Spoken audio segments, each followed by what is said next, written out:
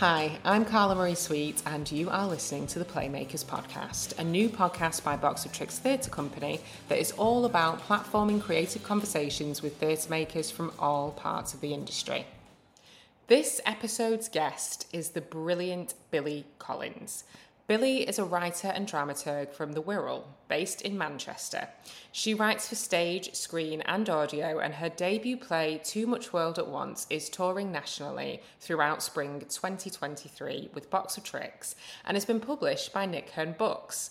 Billie also has projects in development with Thick Skin Theatre and Toasty Animation, was shortlisted for the 2021 Papatango Prize and selected for the 2022 BBC Writers' Room Northern Voices scheme. Billie also works as a script reader for organisations across stage and screen and is Box of Tricks' literary associate. I got Billie on the podcast to talk about her play Too Much World at Once and her writing journey so far. As with all episodes of the Playmakers podcast, this conversation is pretty raw, uncut and unfiltered, so you may hear the odd swear word that hasn't been beeped and some discussions around sensitive topics. Okay, without further ado, here's Billie Collins. I started doing spoken word when I was a teenager. Did you? I did. I went to see Kay Tempest do Brand New Ancients, and it sort of blew my tiny mind. So I was trying to find something that I wanted to do that as well. Yeah. And I started going to the Everyman Theatre in Liverpool, had a night called A Lovely Word that was hosted by Paddy Hughes. None other than our very own. I know, when I was like 16, maybe younger, I used to go and do spoken word poems at the Everyman in the Bistro. And I think what I realised that what I liked about it was all of the poems that I was doing were stories. They were all narratives, they all had characters. And I liked making people laugh. I wasn't so hot on actually performing myself. I used to get so nervous. So I was sort of into storytelling for a live audience and for hearing them react to it. And then I started going to the Young Writers Group at the Royal Exchange Theatre, and that's kind of what sort of locked me in, because then they were giving us loads of plays to read. Met all sorts of brilliant playwrights, people. We had Bridie Lavery came in, Alistair McDowell came in, and obviously Suze at the Royal Exchange as well was just really inspiring. So that's kind of when it became theatre. I've always written stuff. Since I was a kid, I used to write stories and that kind of thing. I used to hand in. I was a massive geek and a huge swot, and I used to just hand in pages and pages and pages of stuff that teachers just didn't ask for, which used to really piss them off, because they'd be I actually have to mark this now, and I'd be well, I've written you 20 pages. What's wrong with that? So yeah, it was channeling into something that felt. It was just exciting, I think, and it's the same stuff that everyone always says about it being in a room. I think that was just, because we used to go to the theatre when I was little. What was the first play you ever saw? Do you remember? The first one that I remember seeing, I think I must have gone to Panto and stuff a little bit, but I remember it was Christmas, and I think we had some family friends visiting, and we wanted to kind of do something with them, and we went to see a play called The Flint Street Nativity at the Playhouse Theatre in Liverpool, and it was a comedy about a school nativity, and I was so impressed that all of the adults were playing children. I was this is the best thing, this is hilarious. No one else has ever done this before, it's amazing. And I just remember there was a bit where they were singing Silent Night, they're all singing really badly. And I don't think I'd ever found anything quite as funny. And I remember our family friends were yeah, that was fine. I was what do you mean? That was high art. That was the best thing I've seen in my life. So again, I think often it has been linked to humour for me. I think always I love I still put jokes in everything just to make sure that people are okay. I use it as a bit of a barometer. I'm are they liking it? Okay, they've got to laugh, that's all right then. So I think that's the first one I remember seeing. We used to go to sort of the Grosvenor Park Open Air Theatre, so in Chester they used to have an open air theatre. My mum, I think they still have it actually. Do they still have it? Yeah. So yeah, I used to go and see stuff there, but yeah. And when did you start kind of figuring out what sort of stuff you wanted to write for stage? I think only probably more recently, to be honest. I've been writing plays, say, since I was a teenager. And I think you do have to kind of write quite a few really bad ones and continue to write bad ones. And they get better, obviously, as you redraft and stuff like that. But I think there was sort of a process where, like, at the exchange they gave us loads of plays to read, so I'd sort of like, oh, maybe I'll try and write something that's a bit like that, and I was kind of like trying to write a bit like Alistair McDowell, or trying to write a bit like Bryony Lavery, or Carol Churchill, or whoever, and was just sort of mimicking it because I didn't really know what your voice was, what I wanted that to be. And I think it was actually through, so I did the Playbox scheme with Box Tricks in 2019, and that was, I think, the first time where I felt more like this was coming from me, and felt like a bit more confident in that was sort of the world and the sorts of people that I was interested in, because I love writing dialogue is like my kind of absolute jam. Like, I love speech rhythms, I love little turns of phrase that people use, specifically in families as well. I've always kind of been interested in family dynamics and how people who really, really love each other kind of, but also don't often act in each other's best interests because of that, how they communicate or how they don't communicate. So that's always something that kind of comes up. Or maybe think they're acting in each other's best interests, but what they think is somebody's best interest isn't necessarily what that person thinks is their best interest. Exactly. And then the weight of kind of feeling and experience that you have with someone who's known you your entire life as well, I think is often really interesting. Do you come from a big family? I'd say pretty. I mean, like, my immediate family, it's me, my parents, my brother, and we're very kind of tight knit. Some would say too tight knit. You know, it's like we overshare. Like, when people say they don't talk to their parents, obviously there's all sorts of reasons that might be. But sometimes when people are just like, yeah, we just don't really have much in common, I'm like, what do you mean? I talk to my parents like every day, which is a bit excessive.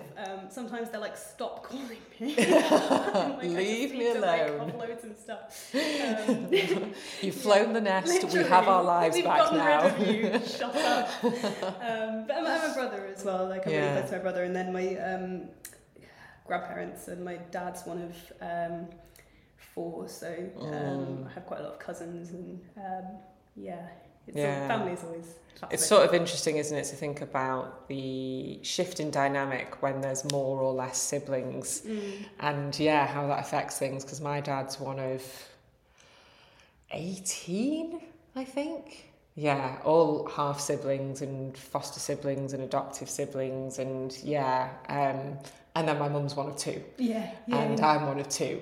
And it's so interesting to kind of watch. Are you the older or the younger? The older. Okay. Yeah. That's a big thing. By as 5.5 like, years. I'm the younger, but I definitely feel like the older. No shade to my brother. Like, I love my brother a lot, but that's what's the age gap? It's only 2 or 3 years, depends on what kind of year we're at.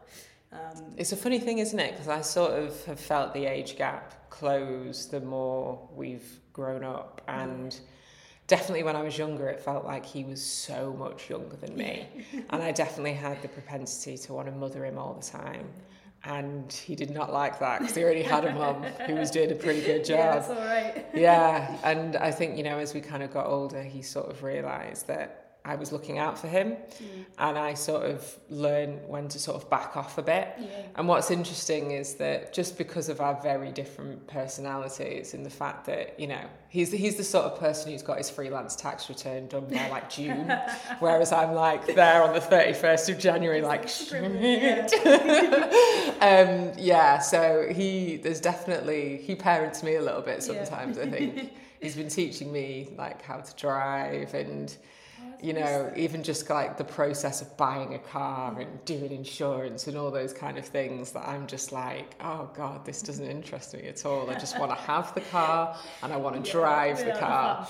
But he's very, So there's there's that trade-off, isn't there, on both sides, that exchange that you get through siblings, which I guess is what kind of comes through your work. And I think as well, like my brother's a very big personality. Like I love him to bits. He's like, he's very chatty. Like, he would just talk to everyone. Like, when we were kids, he would like just supermarket cashiers. You would be there for like 20 minutes because my brother's asking them how their days went, and they're like, there's a queue forming. Callum, will you shut up?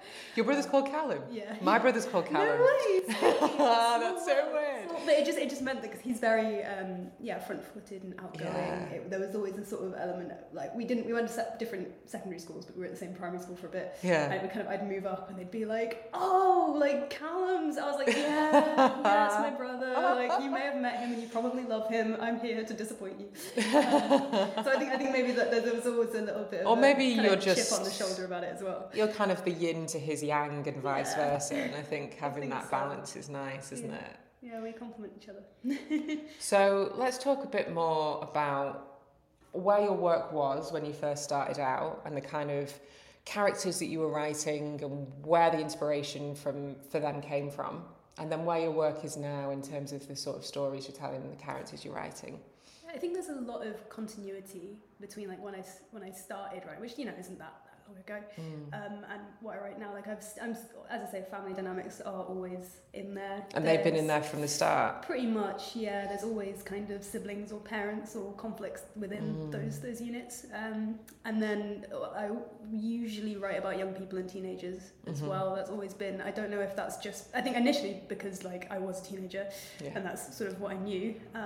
But increasingly, I think like now that it's become a more like intentional decision to write about young people in that way, I think it's kind of come from like being interested in that like transitional period from like when you're not quite a child but you're not quite an adult, and how do you sort of move through the world and find your place in it. I find really interesting. Coming of age stories have been a pretty sort of continuous thing, but I think like.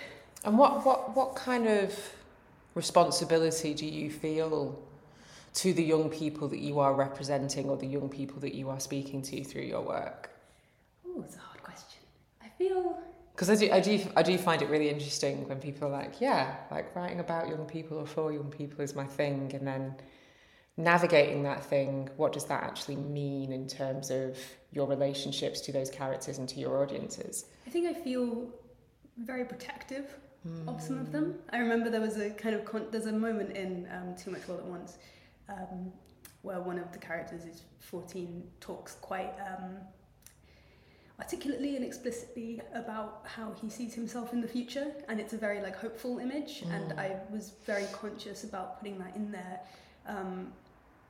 thinking about being like a queer teenager myself and being like, I want to show a character who is sure of themselves at that age and who is confident that things will turn out all right. So that felt like, I don't know if I don't know how much I sort of think about like a kind of pressure of responsibility that I need to do something right, more that like there is a kind of connection that I'd like to make with people, and I think especially writing like young queer people, I sort of feel like I want people to feel seen and stuff, and there's certain times when you kind of weigh that up a little bit. I'm working on something else at the moment where there's teenagers using quite like homophobic language, explicit like slurs and things like that, which I sort of wrestled with a little bit because I was kind of like, I don't know how productive it is all the time to represent that. But then I kind of was just saying to you before, like I've had experiences recently where I've seen young people using that language, and it frightens me. And I think that young people are still doing that, because it was going around when I was at school, which isn't that long ago, but I like to think that, teenagers today are far more clued up and also just like have so much more vocabulary around it. So I think it's, in putting that on stage, I was kind of like, okay, how do I break this apart or challenge it and confront it and point it out for what it is? So maybe there is an element of responsibility in there, but I also just, I think that I didn't see a lot of people like me on stage and screen when I was younger. Like all the kind of, I watched a lot of TV, and I didn't grow up in a place where there was like a big kind of queer community. So a lot of the like queer people, like gay women and things like that I was seeing were much older than me, if they were on TV at all. Or it was just like, Sue Perkins and Claire Balding, like that was kind of it. And I was like, I don't really feel like I'm seeing myself here. So I think there's a little bit of trying to adjust that balance a little bit and show young queer people as like being young and queer. Like it's kind of, you go into schools now and it's like they have so many different words for so many different things, and they're so kind of, it doesn't matter if they change their mind. They know that there's space to be fluid and space to explore and experiment things in a way that even when I was at school, I don't think there was as much. No. And there's a much broader understanding of what queer can be and what queer can look like. And I remember when I was growing up, and I spent my teenage years growing up in the American South, where there really was zero representation, and if you even suspected you might be gay, it's probably a good idea to hide that. And a lot of people didn't even question it, didn't even question it because, oh God, no, that's too scary.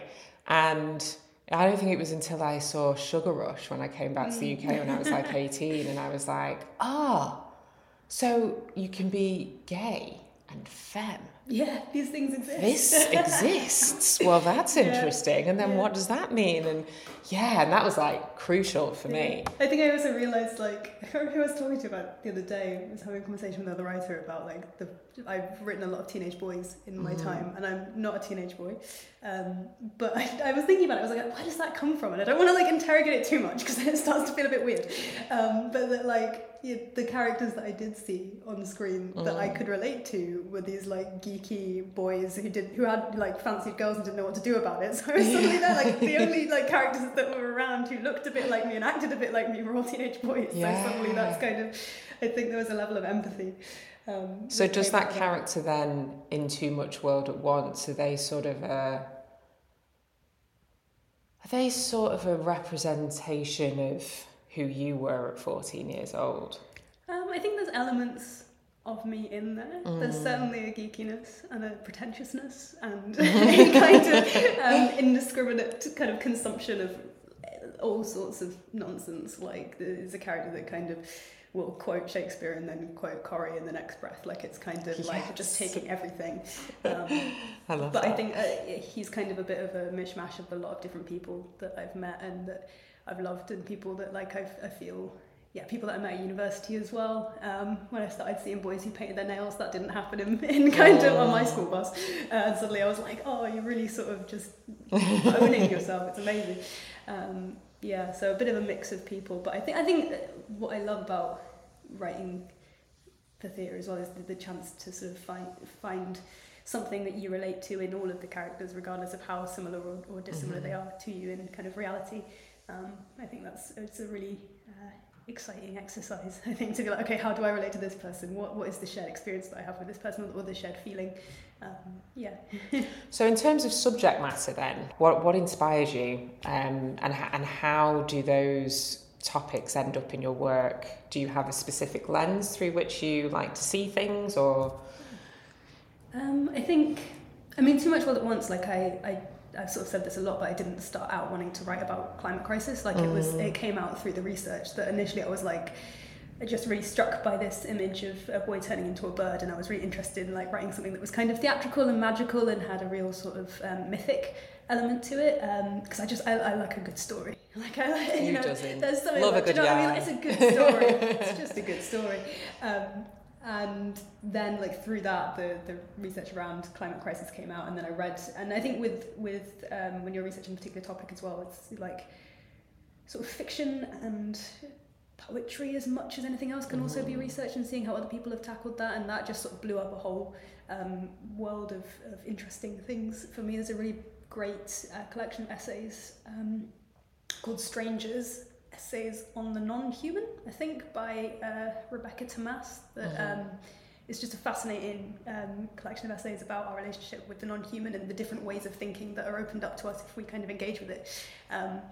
And that, I think, has hugely sort of informed the kind of stories that I'm interested in telling, in the worlds that I'm interested in telling. But they sort of come from all sorts of different places, and I mean, at the moment there's a lot to do with nature and climate, and I like to sort of look around and see what's in front of me as well a little bit. I think I'm working on a radio play at the moment that I read. There's the town I went to school in, there's a load of memorial benches along the promenade, and the council are currently, well, I think they might have done it now, are phoning up the people who are family of the memorial benches, and asking what they'd like to do with them, because they're building a flood defence, because in however many years, 30 years, they're going, the town will be beneath the annual flood level. Whoa. So they're having to remove those benches. And I just saw that, like, local news, and was immediately like, that's a really fascinating kind of intersection of lots of different things. Like, that's about family, it's about grief, it's about nature and climate again, and about how a town is changing and adapting to its circumstances. So stuff like that, like, I think I look for those points where, like, where big things come out through small things. And I think something that I sort of landed on is I like the meeting of the everyday and the extraordinary. Like, I like sort of plays where you kind of feel like you've found your feet, and then you're like, oh, I've stood on the ceiling. Like, what's this? What's going on? It's crazy. Yeah, there's something really interesting in that idea about the memorial benches. I remember walking along West Shore with my family. I think it might have been in lockdown actually, and all along the side of the beach are these memorial benches, and just because of the community in North Wales, and it's certainly been definitely where we live a bit of a more sort of aging population, and imagining how they would react to that phone call, and how it's there's something about grief in there as well, isn't there, of how do you say goodbye to something that is a monument to the past in order to deal with the inevitable future that is encroaching upon us. And the way that it's all kind of completely rooted in place as well, the decision to memorialise in a specific location. Like, so often those plaques are saying things about like who loved this place, or who loved this view, or who walked their dog here, that kind of thing. And then that how we adapt to changing places as well. Like the locations that we become used to are always shifting in some way, and I find that really fascinating. I could ramble. Especially when they are such beautiful locations. Yeah. I grew up in a place that everyone's always like, it's really pretty, and it often gets kind of described as... Whereabouts in the world did you grow up? I grew up in Heswall, so like on the North Wales side, the Flash bit, posh Scouse. As it is described. But it's a stunning, and again, like I didn't appreciate it like as a teenager. I just was bored, and was like, I don't see people like me around here, there's nothing to do. But I would spend hours just like walking. I used to just go walking along the beach and along the cliffs and through the woods and all that kind of stuff. And I think it's only now that I'm starting to think about the actual geography and landscape of that place, and it's really interesting. So it is. I didn't give it enough credit. And I've just written something for telly set in North Wales, and it's funny, isn't it? Because when you go there when you're a kid, or when you're there when you're a kid, you kind of don't appreciate it as much for a variety of reasons, you know. But then being able to go back as an adult, and my parents have lived back there for 12 years now, and so it is like where my family home is, and I go back and I'm like, God, it's gorgeous here, isn't it? And it's such a great place to be when you're trying to escape from the city for a bit. For sure. Would you say a strong sense of place is something that kind of filters through all of your work, whatever you're writing? I think it's become more of a thing. It's something that's become intentional. Like it's like it's interesting. So we're talking about Too Much World at Once, and it's like it's not set in like one half of it is set in a specific place, a place that I've never been to. That's an island in the South Atlantic. But like the kind of main domestic storyline, it's not specified exactly where it is. We just know that it's quite a rural setting. We know that there's water nearby, this kind of stuff, and I think elements of where I grew up definitely bled into it. But even then, I think it does have a sense of place, even if it's not a real one that we recognise. Whereas other stuff that I'm writing now, I'm much more deliberate about where I set things and thinking about.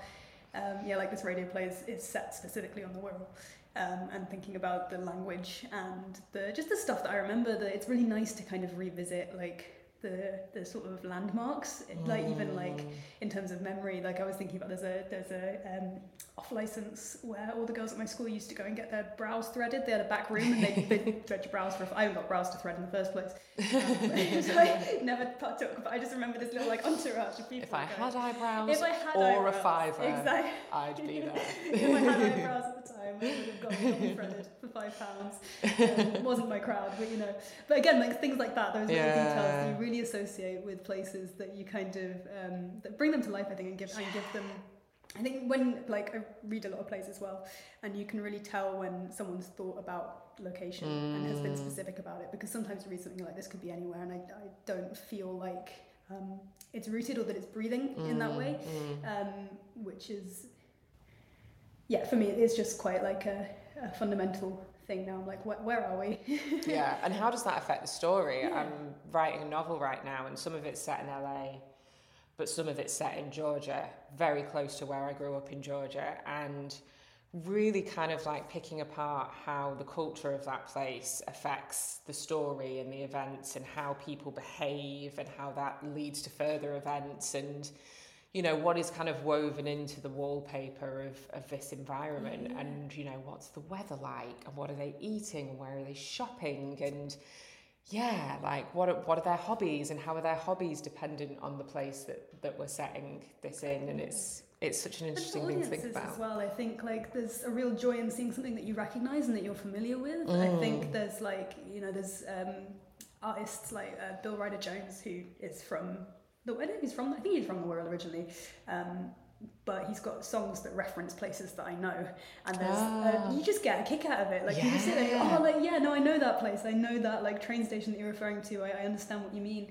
And I think some places, some audiences don't get that very much. And I think it's a That's shame. very true. Yeah, it's a shame that I'm like you have a shared experience, and even and I think as well, like people will always argue like it might not translate to a place. And I was working on developing animated show that was set in Liverpool, and a lot of feedback we got was like, oh, how will this translate kind of internationally, and will people understand accents and stuff like that? And it's kind of like I was like, you know, trust your audience. Yeah, maybe? If kids understand Pingu, like they can understand Scouser, like it's all right. But also that, like, you know, places, there will always be equivalents. There will always be like, you know, you might be in a different country, but that country will have its Liverpool, it will have its kind of dock city, it will have its like slightly more like underdog cities, or and those underdog cities and places should have their stories told. I think I wrote a play for the Royal Exchange that was on last year called Cheetham Hill, and about Cheetham Hill, and we staged it in Cheetham Hill, where we are now as well, funnily enough, where this podcast is recording from today. And it was really nice, kind of the process of making that play, because my experience of Cheetham Hill had really only been up to the age of about 12 before we emigrated to the States, and then moving back about 4.5 years ago and kind of being in and around Cheetham Hill and kind of that experience. And so having the opportunity to then sort of go into the community and speak to people that had lived in Cheetham Hill and worked in Cheetham Hill their entire lives, and people from all different cultures and, you know, parts of Cheetham Hill. And it was such an amazing process. And then to kind of be in the den where we staged it, and people from Cheetham Hill afterwards, you know, we did a Q&A, and they were talking to us about, you know, sharing their memories of things that we'd explored through the play. And it's just so special, isn't it, when you get to do that? Yeah, it's really exciting. And again, like, it's one of the reasons why theatre, isn't it, is that you can reach people and feel and meet those people immediately and kind of see their reaction to things. And I hear a lot of writers kind of talking about how like a sense of place adds texture, but I don't think I think it's so much more than that, isn't it? And I almost think it should start with that sense of place, because it's not just texture, it's not just window dressing, it's really deep at the core of what a lot of these stories are about. It shapes people and their as I say, like, I'm always interested in how places change. I think there's so much that can shift in such a short space of time, and especially at the moment. And I think that's what then allows something to resonate on more universal level, or tackle kind of bigger questions or themes outside of just, you know, your characters and what they're facing. Because suddenly, you know, again, like, this is something I've talked a lot about in relation to Too Much All at Once, but like everywhere is affected by climate crisis. Yes. Like, it's not an over there problem. Like, there you will be able to find ways that it is influencing, whether that is, you know, everyone kind of, so everyone was always talking about how the birds started singing again during lockdown. I think, again, you just have to pay attention to the environment to recognise the ways in which it is changed by us. Things like, you know, even the pollen bomb, and the fact, you know, everybody getting really bad hay fever all at the same time, because all the flowers are now blooming at the same time, because there's no proper seasons anymore. And that's down to climate change. You know, hail in April, like it's like the writing's on the wall, guys. It's pretty clear, those omens there. I don't like to think about it too much. What other sort of big themes and big questions are you keen to explore through your writing? Maybe you already have started to explore them, or maybe they're things that you want to explore in the future. I think something that I've sort of shied away from a little bit was more my experience of queerness from, like, kind of being female, I suppose, and because I think I'd written a lot of young gay men again, because there's a lot of that out there in terms of theatre and TV. But I don't know, I think sometimes we can sort of feel a little bit hesitant maybe when it's something that's more personal. And I don't know if it's something like I'm this another play that I'm working on at the moment is specifically about two teenage lesbians, and it feels harder for some reason. I feel like there's I think that's when I start to feel more of a weight of responsibility, when it's something that I'm like, oh, I feel suddenly like I'm having to say something about something that's happened to me, or that other people, or you know, someone who might share that experience and be like, well, that didn't happen like me to that didn't happen to me like that, or whatever. So, but nothing happens to anyone exactly, the same way. Exactly, yeah. And I think when it feels like there's a kind of, you know, if I'm making a decision to, okay, I'm going to write something about lesbians now, or for the lesbians, suddenly it feels like more of a thing. But I think there are certainly aspects of that experience which aren't addressed very much on stage or on screen. I think of other things, and I don't know, like I always feel like there's kind of these big questions that sort of appear through. I don't know, like there's stuff that kind of comes out of the research and just out of the blue, really. Like there's something I'm working on with Thick Skin at the moment that's about consumerism, and they kind of came to me like, we want to do something and we think it's potentially about consumerism, and I was like, okay, that's quite big, that's enormous. Should we be more specific? Part of consumerism? Exactly, that was the joy of kind of discovering that with them. And by consumerism, do you mean capitalism? Yeah, so kind of all of these things like pulled into one, and talking about stuff mainly was the thing that I landed on, that I was then, you know, hadn't.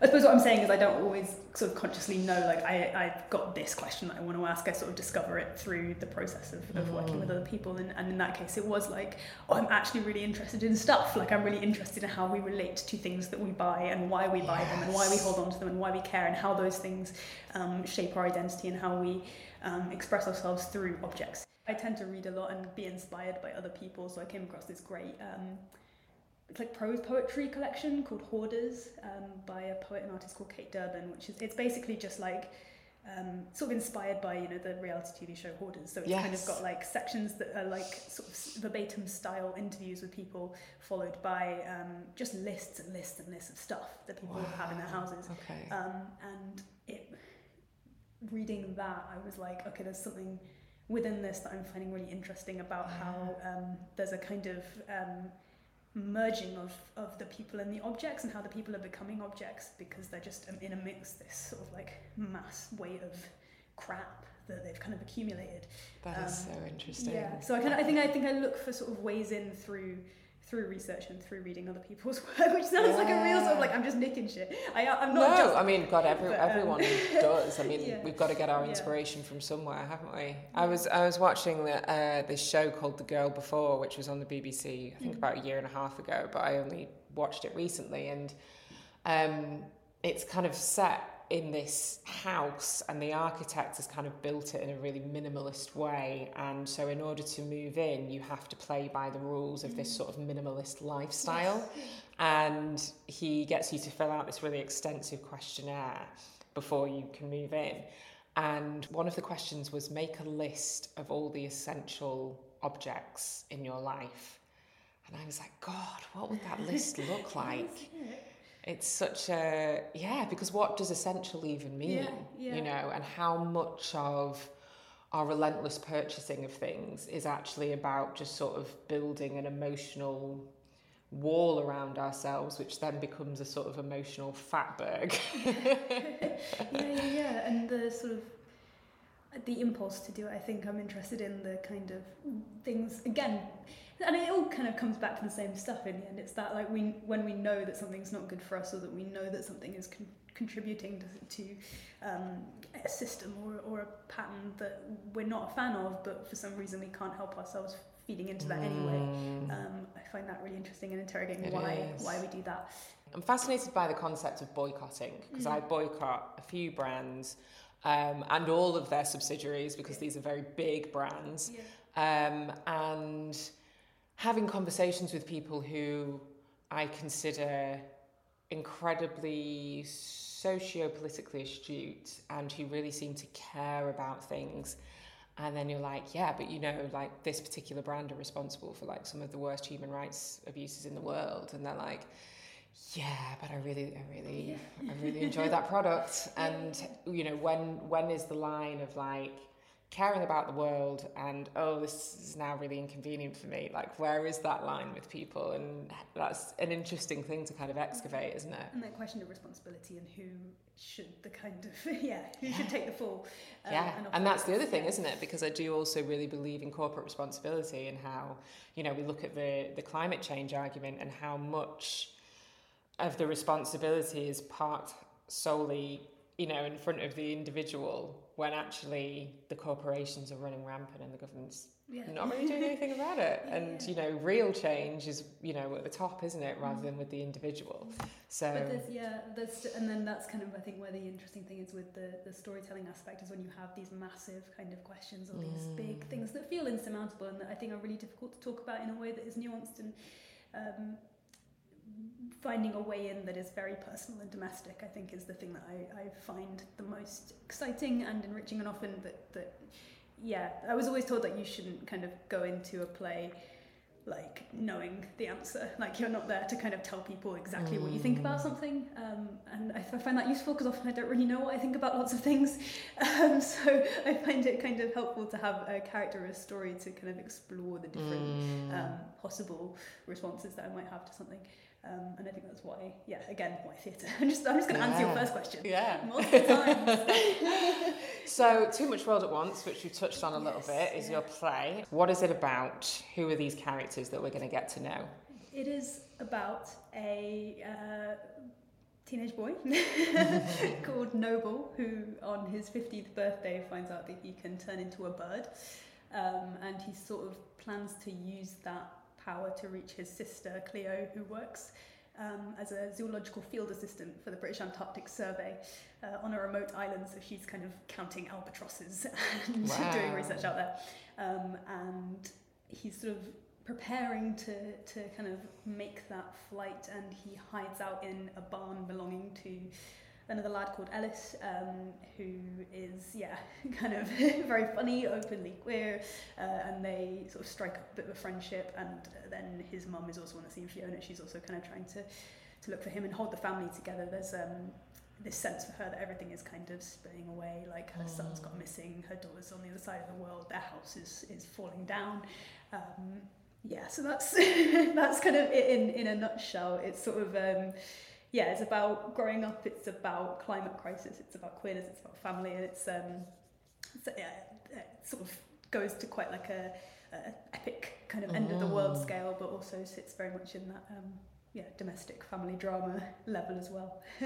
And when and how did you land on kind of that theatrical aspect of him turning into a bird? That was the first thing.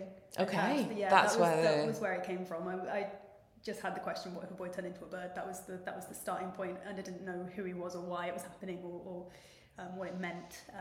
But I think it had always had this sense that, like, I think prior to this play, I'd always written things that felt quite small and felt very like, you know, here's a two-hander, or it's all happening in one room. And I think what Box of Tricks gave me with the Playbox program was like this permission to go as big as I wanted. And I had never really thought about myself as a big theatrical playwright before, and I at the time I was like in my final year of university when I wrote that first draft, and there was we were reading a lot of like Greek tragedy, and I think I hadn't thought about this that much, but I feel like I must have I don't know, like taken a lot of that in by osmosis, like a lot of the chorus elements, like there's a chorus element to the play, and this sense of the world ending, but also that being 100% tied to like brother-sister dynamics or mother-son dynamics, like this kind of the way in which these huge feelings are like completely like compressed into these tiny houses and then explode when the pressure gets too much. Wow. And let's talk about the moment you discovered that A, this play was going to get produced and it was going to go on tour, and B, you were going to get published. Oh God! We did the Playbox reading. That was at home in January 2020, and that was kind of the end of that program. And then I was in London for this just before the pandemic. I was working in London at the British Film Institute, and I got a call from Adam. He's the director, Adam Quayle.